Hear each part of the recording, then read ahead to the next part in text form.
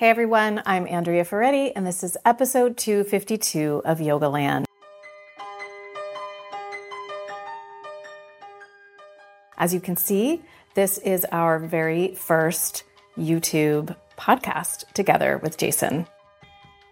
Hi, Andrea. How are you? Good. Are you excited?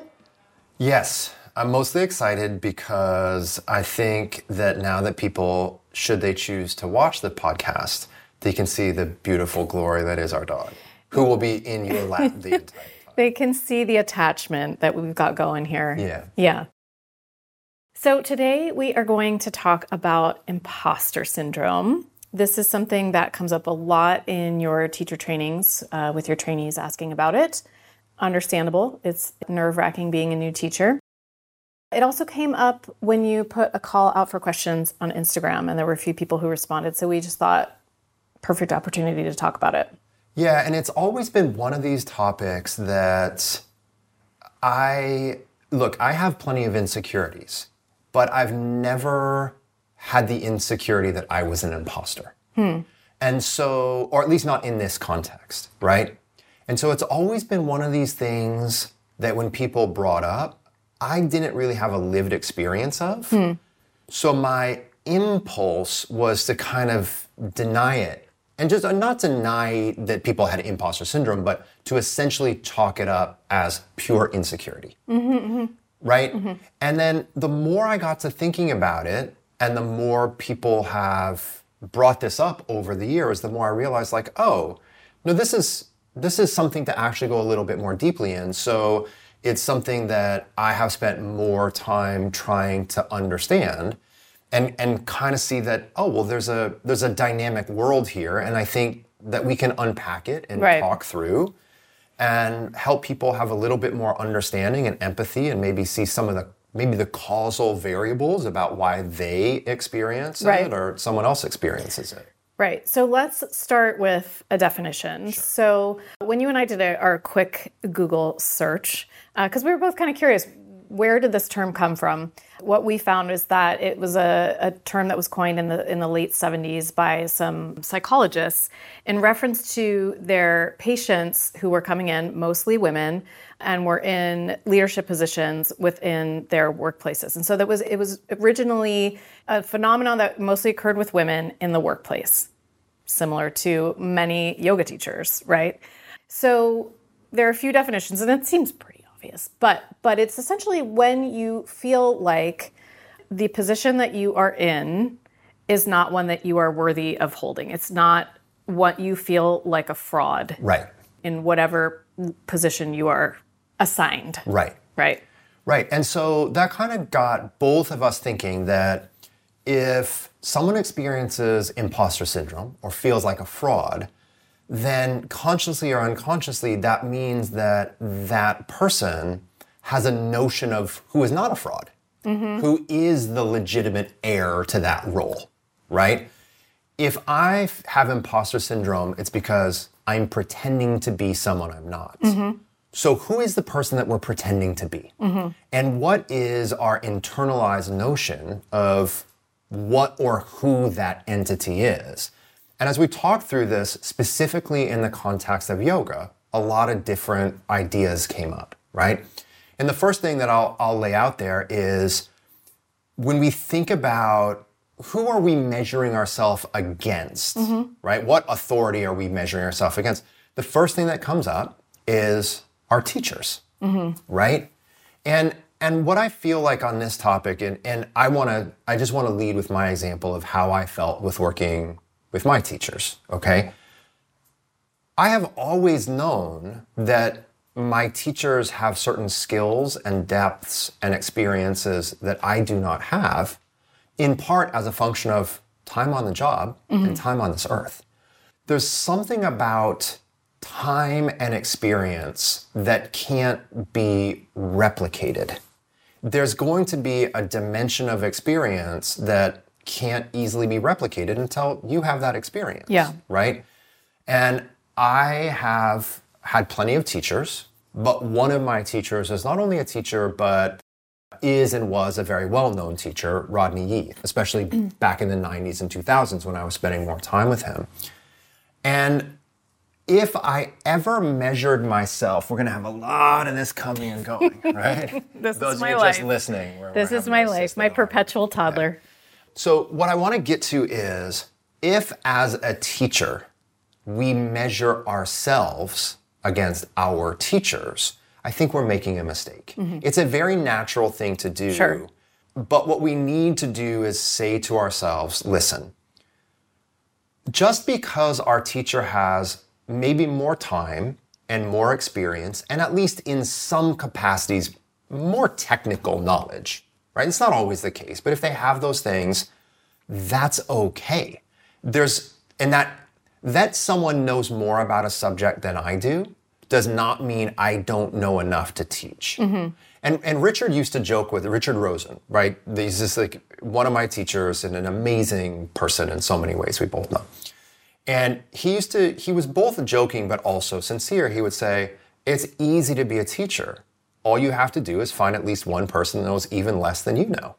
I love Richard so much. Right? Yeah. And so again, it's not, the issue isn't, am I as skillful as my teachers are? It's, do I know enough and am I skillful enough to help the people in this room? Right. Right? That's the relationship that you really want to think. Like, if I think about all of what I do not know about life, I'm just going to like cower in fear, right? Yeah. Because what we don't know is so always going to dwarf what we do know. And we're going to talk about knowledge and the need for knowledge later. But the point is, the question you shouldn't be asking yourself is, are you as good and experienced and knowledgeable as your teachers? It's, do you have a certain amount of skill and wisdom that you can help people with who are in this room right now? Right. And the answer to that question is probably yeah, right? And so I think that this is really the first thing that we have to dispel. I think the last part about this that I want to say is, we should be humbled to the reality and to the knowledge that other people came before us.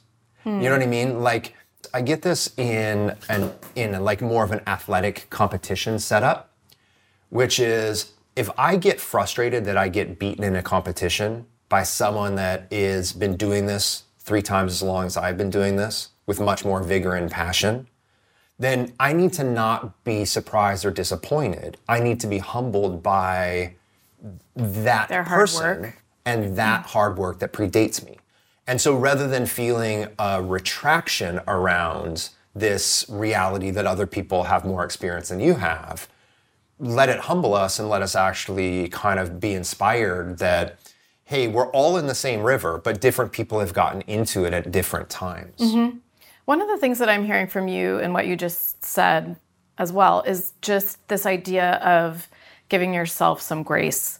That, yes, we compare ourselves to our teachers. When we do that, we're inherently comparing ourselves to someone who has hundreds, if not thousands of more hours of experience on the job. Therefore, understand the comparison, understand and give yourself grace that you're just not there yet. Yes. But that doesn't mean, like you said, it doesn't mean not being the same as your teacher doesn't mean that you're not worthy of standing up there and teaching what you know. Correct.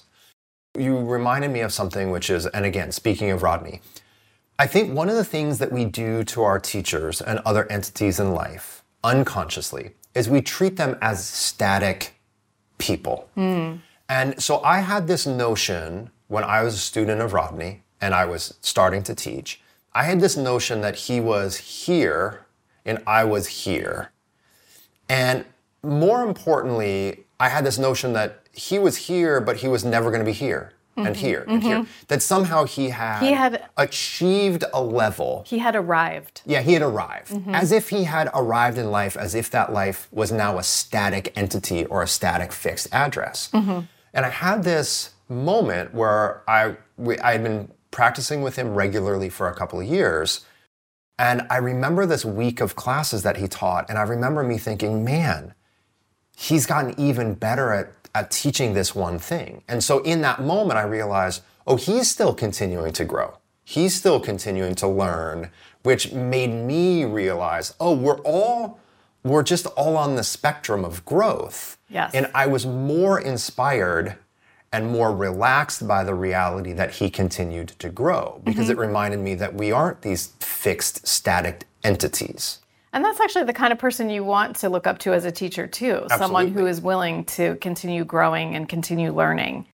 So another reason we may have imposter syndrome, or not live up to the idea of who we think the real and authentic teacher is, or Right. the real genuine artifact, is the projection that we believe our students have on us. Yeah, I mean, I think I was actually comparing it to being promoted in a workplace setting, and you're suddenly promoted to this role that you always looked up to. Like, let's say I had been promoted to editor-in-chief, and You had been, I was almost said, and you denied I the almost promotion. said, suppose I had accepted the position of editor-in-chief, but I felt like that would be a little, I don't know. Yeah. So suppose I had been promoted to a big role, and you need to just relax for a second, okay? I would She's talking have to the dog, not me. my own perceived expectations of everyone else on me. And those would be my own perceptions, Right. That I would carry into that role as baggage. And if I really wanted to do an authentic job in that role, it would behoove me to not actually take those expectations to heart when I led my first meeting. It would be to go in and step into the role of the leader that I most wanted to be, and to embody that in that moment, and just do my best from moment to moment, rather than trying to anticipate what everyone else is thinking about me. Once in a while, teachers will say, especially in the context of a training, like, I think, my students are projecting on me, or maybe they're kind of judging me. I feel like I'm being analyzed. And I always want to say, oh, no. And the answer is, well, yeah, we kind of do that as humans. It's not necessarily our best attribute and trait, but we do kind of do that as humans. Sure. Right? But I think what we know at this point of our lives is we just really can't control other people's perceptions of ourselves. And it's best not to try. Like, it's best not to really even allow ourselves to play that game. Yeah. Because it's impossible to control, and it's best to allow people, for better and worse, just like other people allow us for better or worse, to have their inner life. And a student is going to think what they think of me. It's going to be so baked into their life on this planet, I can't change it. The only thing that I can change is the way in which I carry myself and present myself. So I have to make sure that I'm not doing things to feed into those projections, right? Yeah. I have to not kind of swan into the room and pretend to know things I don't know and so forth, right? Or to pretend I'm, the moral authority of the universe and blah, blah, blah. I like imagining you swanning into a yoga. I do. I don't think I've ever seen that. So we have all these cameras, right? And the amount of times you've seen me trip over cords in the last 24 hours, you have no idea how many blocks I have kicked. We should have a whole segment. And I know water bottles. The amount of blocks and water bottles is that I have almost broken my foot on is remarkable. But so I think this is a recognition of a human element, which is when we're in front of people, there is a concern that those people have a perception of ourselves, of us, that is not real. And that is the truth. It's the truth. It's just the truth. It so reminds me of parenting. I mean, I think it reminds me of a few things. One phrase comes to mind, which has been floating around social media for a while, and I don't know who coined it, but it's just essentially the people who are judging you critically or harshly are not the people who are ahead of you in life, ahead of you on their journey, ahead of you in achievements at work. They're the people who haven't actually done as much as you. Usually. And so it's like, let this build your own empathy for other people who you've judged as leaders, as teachers, your own parents, right? Your own kids are going to be the most critical of you until they become parents themselves. Yes. My mother's favorite phrase to me growing up was, "Oh, you wait. Oh, you just wait." And she would say it in a funny way, but she was right. Yeah. So as you're standing up there feeling nervous, feeling like you're being judged, et cetera, remember that, you're stepping into this role. It takes courage to do what you're doing, and you are trying to serve people in the best way that you can, and have a sense of humor in remembering that there was probably a time when you were critical of a teacher for saying something. And there will be a time again. And if not a teacher, someone else that we don't know and don't understand. Yeah. So another category, if you will, of people, or another category where I think especially yoga teachers feel like they're an imposter, is when they compare themselves to a real or an imagined person that already has some perfected, unblemished skill within the yoga tradition. I think another way of saying this is there's an extra layer of pressure on yoga teachers because it's a spiritual tradition. Well, but spiritual tradition, but it can be postural. So what I mean by this is whatever I perceive as like, oh, that's a real yogi. Maybe I perceive a real yogi as someone who has unbelievable back bends and inversions and arm balances. Or maybe I perceive a real yogi as someone that is beyond time and space, and that has perfected the teachings of Patanjali, no longer has an internal stress or conflict, right? It's whatever we conjure and imagine, because the reality is the yoga tradition asks a lot of us, and it also promises a lot to us. Mm-hmm. Any even basic reading of the yoga tradition does not say that the journey is the destination, just chill and enjoy. Like that can be kind of a contemporary sentiment, but there's none of that in the actual teachings of the yoga tradition, right? So if I am an aspirant of the yoga tradition and I am aspiring to have any attribute or quality that I deem someone to have who has reached some ultimate state of yoga, then I might very quickly realize, well, I don't have that. My back bends are lousy. My hamstrings are tight. I don't know what the teacher means when they say end range of motion. And I was really stressed. And you know what? Yes, I was judging people earlier today. So I am not a real X, Y, or Z, right? So kind of what I'm saying is we can fall short of any rarefied or idealized notion of what we believe a true yogi or yoga practitioner to be. Like it's an easy thing to fall short of if we have this image of ultimate perfection, whatever that means, right? And so I think it's probably like this with other spiritual traditions and or other religions. I don't know. But I think when we have an idealized notion of something, it becomes very easy to measure ourselves and our failures against that idealized notion. Right. Right? And so I think the main thing to remember, at least in a modern context, if this is happening for us, is yoga is described as a practice for a reason, right? So every yoga teacher that I have known and every yoga practitioner that I have known is also made of flesh and blood too. Yeah. If we look at the Bhagavad Gita, or we look at kind of most any spiritual text, what we're going to see is loss. We're going to see confusion. We're going to see despair. We're going to see the human attributes in which we can still be a person of that faith or a person of that tradition and still be struggling along the way. Yeah. So I think if we are a perfectionist and we believe we're only can be a real yoga teacher if we have, quote unquote, perfected the modalities within yoga, then we're going to struggle with this.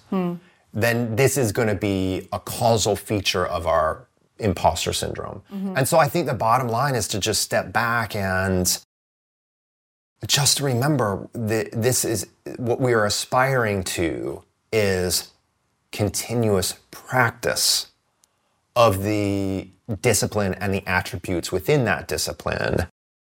Not that we all have to be, in order to teach this subject, a perfected entity along the books. Yeah, I mean, this could be like a whole other podcast because I just think it's just kind of fascinating to think about this idea of, I'm just going to say it, I'm just going to, this idea of like being an awakened being, right? Yeah. Which is in some ways an aspiration of yoga and being a householder. Yes. And we are all householders. And this is where I say, I could get myself into trouble, but like P.S., many people who have claimed to be awakened beings have not been awakened beings and have been more flawed than you and I put together and Ginger put together. She's flawless. So she is flawless, that's true. So I think part of it is, what you and I believe is accepting the process of growth instead of aspiring toward an ideal of perfection. And I think what goes along with that is sitting in and being able to accept that criticisms may occur to your face or not. It's interesting, like I have been criticized on the podcast for not being perfect. I have been criticized for not knowing everything about a certain subject that I interviewed someone about. And I thought that was so kind of funny and interesting that I am interviewing an expert about something in this particular situation, and I was being criticized for not knowing right. To me, my value is to be curious and open and to ask questions and to be honest about my intellectual gaps, right? That to me that's what I aspire to. So that criticism did hurt for a second, as all criticism does. And it made me, it's like, it stings. I reflect honestly. I try to be honest about where they might be right. And then I come back to my own values. And in that particular situation, I have to let that criticism go. I have to, or I'm going to drive myself crazy. Right. I want to go back to one root cause. This is because you kind of brought this up in the very top of the conversation when you said, this isn't something that I have experienced too much. And I love that you said that. It's so honest and I really appreciate it. And I think that in part, that is potentially a gender difference. Sure. We're more accustomed to seeing men in positions of power. We're more accustomed to seeing men in positions of leadership. We're more accustomed to seeing men command a room. And the gender pay gap still exists, right? So I don't have the statistics in front of me. I can put them on the show notes page because I always think that kind of thing is really interesting. But from what I remember when we were looking at it yesterday, a Pew report of 2021 said that women would have to work 42 more days per year to have equal pay to men in requisite positions. So if you think of it that way, as a woman, we start out with this baseline, like visceral knowledge, material knowledge that we're not as valued in society for the roles that we do. We're just not. So I don't say that to be a downer. I say that to say it's natural that you might feel as a woman walking into a room like an imposter. Certain things are just so deeply enmeshed in the cultural fabric, and we are not immune to cultural fabric. Yeah. And all cultures have fabric that people are not immune to. And so this can be baked in to psyches. And we see two different ways it plays out. If this is the causal variable, right? That I didn't really feel this issue because I'm within a cultural fabric that kind of lets me more readily learn on the job. That's something that's actually another subject, but we could go forever. One of the things I just also want to say is, in everything, there's a lot of learning on the job. Mm-hmm. So going back to early on, if you feel like you're an imposter in the first couple of years of being a teacher, it's because you're not super good at it yet. That's okay. Like, it doesn't matter. Anyone that's new to their job, new to applying things, it is a long learning curve. I think the other thing we forget is like, this is actually a difficult job. There's a lot of skills that go into executing this job, right? But back to the gender disparity, maybe one of the causal variables, or maybe the causal variable of me not experiencing this, although I'm sure there's men that experience this in life, is that because it wasn't subliminally baked into my psyche. Yeah. And also, you know, I just want to say, like, to sort of, I always want to look at the positive side, but it makes it even more important that as a woman, you step up as yourself in that leadership position. You know, one of the things that I read early on when I was starting the podcast was I read an article on The Cut. I will link to it in the show notes page by Ann Friedman, who is by now a really famous podcaster. She's a generation younger than me.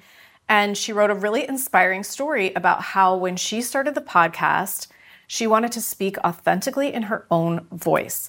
And that voice included a lot of likes and ums and a bit of upspeak too. And she got a lot of criticism for it. And she kind of came back and said, this is how I have been conditioned to speak as a woman. And this is how I genuinely express myself. And people are uncomfortable with it because they're not as used to women's voices. Yeah.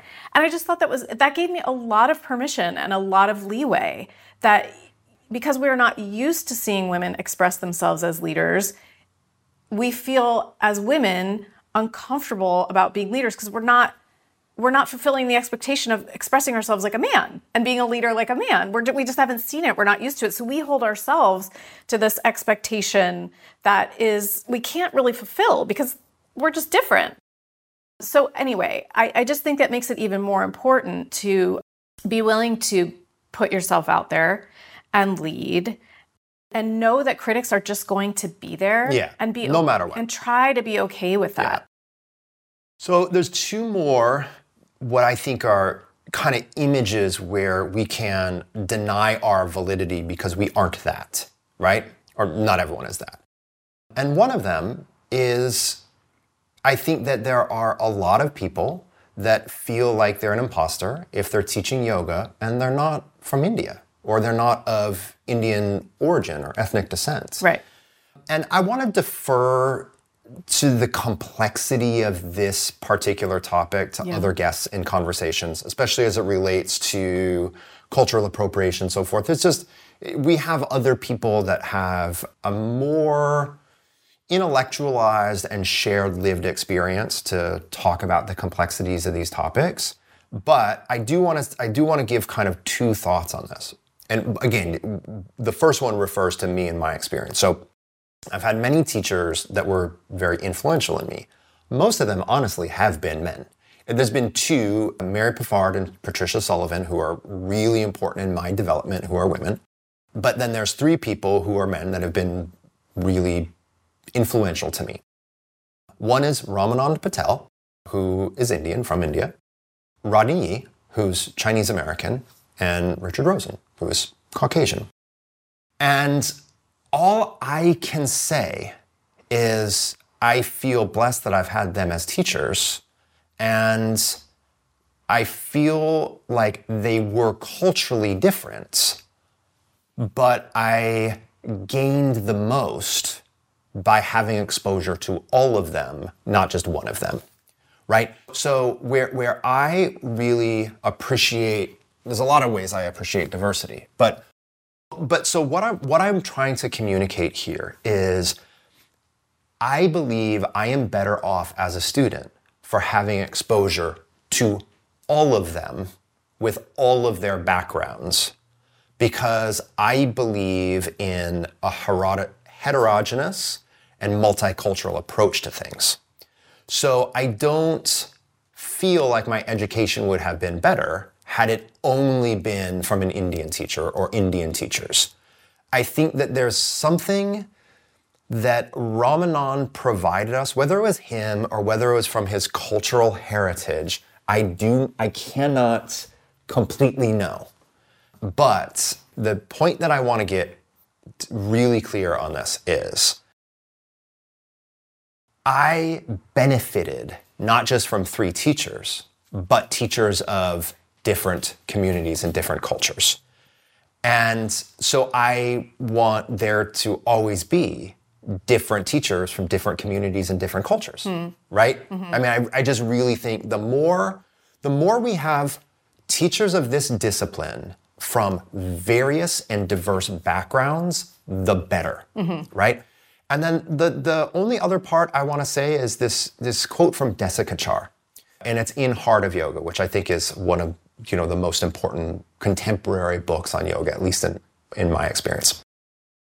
And he wrote the origins of yoga and the yoga tradition come from India, but their teachings are universal.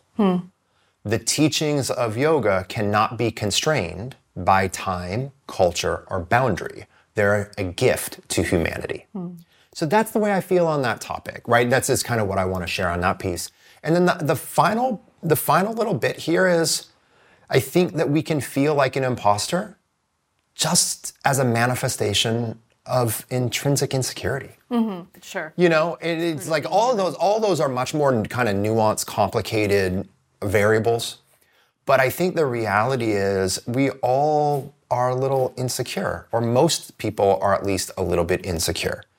And insecurity tends to be magnified when people are looking at you, right? Sure. And so any insecurity that you have, the moment you go give a presentation or give a speech or step in front of other people, the more that is going to magnify. So what I will say is, being a yoga teacher for a long time increased my insecurity. It did not decrease it. It increased it because it put me in a context where I felt vulnerable. Oh, okay. Where I felt assessed, where I felt judged, right? So I still didn't feel like an imposter, but when you're in front of others and you feel like you're bombing, awareness. Yeah, it's a hyper. Yeah, I think that's the best way to say it. Yeah. So now I want to shift the topic really briefly. Like that's the majority of our conversation, but I want to shift the topic. I just want to add one little thing to what you just said, which is, again, I think I like to think of insecurity as the shadow side of your ego flaring up. Ginger's a shadow side. I don't know if she's going to be welcomed for this. She's really putting on a show for most of the cameras are missing her, but I don't know. Yeah, you might not be welcome back. We're going to Ginger. see. Okay. We're going to see. So, yes, I think of it as the shadow side of your ego, right? And so for me, things like this, if I think of them as entities, I can then turn toward them as an entity. So if the shadow side of part of me is flaring up and it's causing suffering in me, what can I do? I can turn toward it and I can just be compassionate toward it. Yeah. And that's what I would do with a friend if their insecurity was flaring up. I would try to be compassionate. I would try to allow the feeling to be there. And then I would try to help them let it go. Yeah, it's a normal thing. Like, and actually that segues perfectly because I think everything we've talked about are things to understand and to release, right? So far, these are like, because these are like all, to some degree, that we've talked about phantoms, right? They're part of they're part of our complex psychology, right? And none of these are like they're anxieties that need to be managed, or their fears or their concerns that are real and legit, but they need to be managed, right? But I think that there are also some scenarios where feeling like an imposter might actually be part of your internal checks and balances system saying, hey, you're actually doing something that doesn't feel right to you right now, right? So, and I'm gonna give a couple examples of this, right? So I don't chant. I don't even chant Om in class. I don't include Hindu iconography, or I don't include storytelling around Shiva, Ganesha, so forth and so on. And the reason that I don't do these things is because I don't resonate with those components of the broader tradition and cultural milieu. It's not that I deny them. It's not that I refute them. It's not that I have an aversion to them. It's that they don't sing to me in the way that everything else does. Mm-hmm.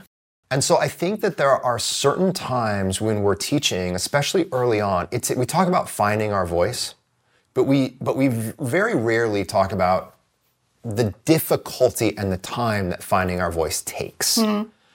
And so if you're a yoga teacher, there might be certain things that you're doing when you're teaching that you're phoning in, that you're doing because you feel like it is to be done, or you're doing it because that's what your teacher did, or you feel like you should be doing it. You're doing it because you just feel like you should be doing it. But those things that I spoke of, chanting and so on, those to me, I have so much respect for those things. And those things are actually of such great consequence to so many that I'm not doing those things if my knowledge and my skill and my heart isn't in it. And so I think that if you're a teacher, and we'll use kind of a different scenario. You're a teacher and you are, always reading some sort of quote, or always reading some sort of verse. Or if you're a teacher and, man, you are just cut from yin cloth, but you did a vinyasa training and so you're just teaching vinyasa yoga, but your heart really rests in yin yoga.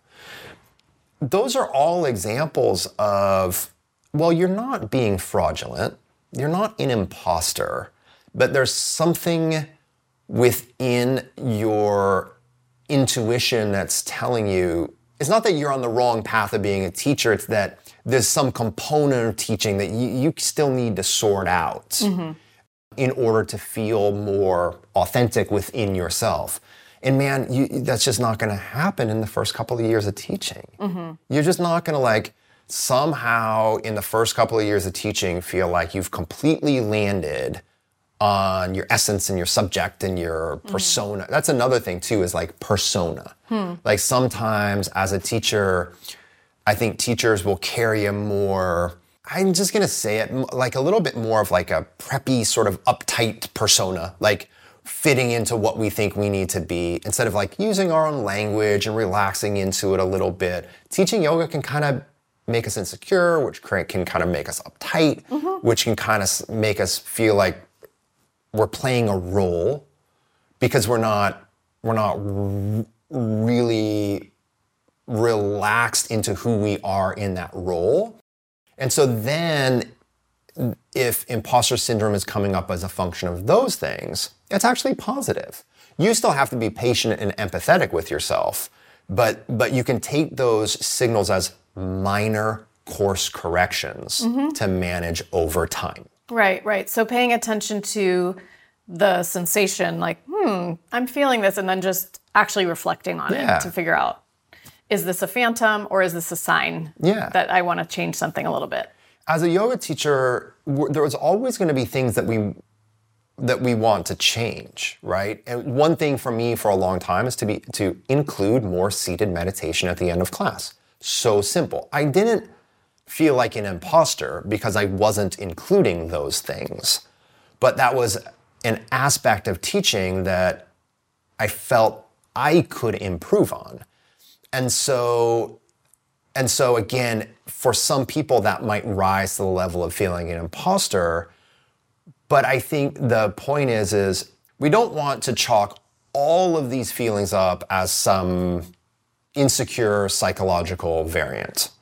Because sometimes it's actually a signal. Mm-hmm. It's like pain can be a signal that there's an error in the body. Sure. Maybe at some times look at ourselves and maybe there's 3% of who we are in that room that kind of is an imposter.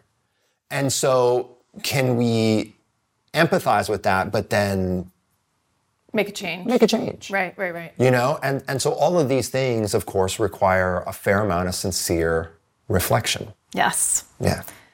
All right. Let's get our dog in a warmer spot. Yes, let's do it. Let's do it. Yeah, sounds good. And if you learn nothing from us, especially if you've watched this podcast, it's how much we will do what we need to do to try to make this Go to great lengths for our dog. Yes, yes.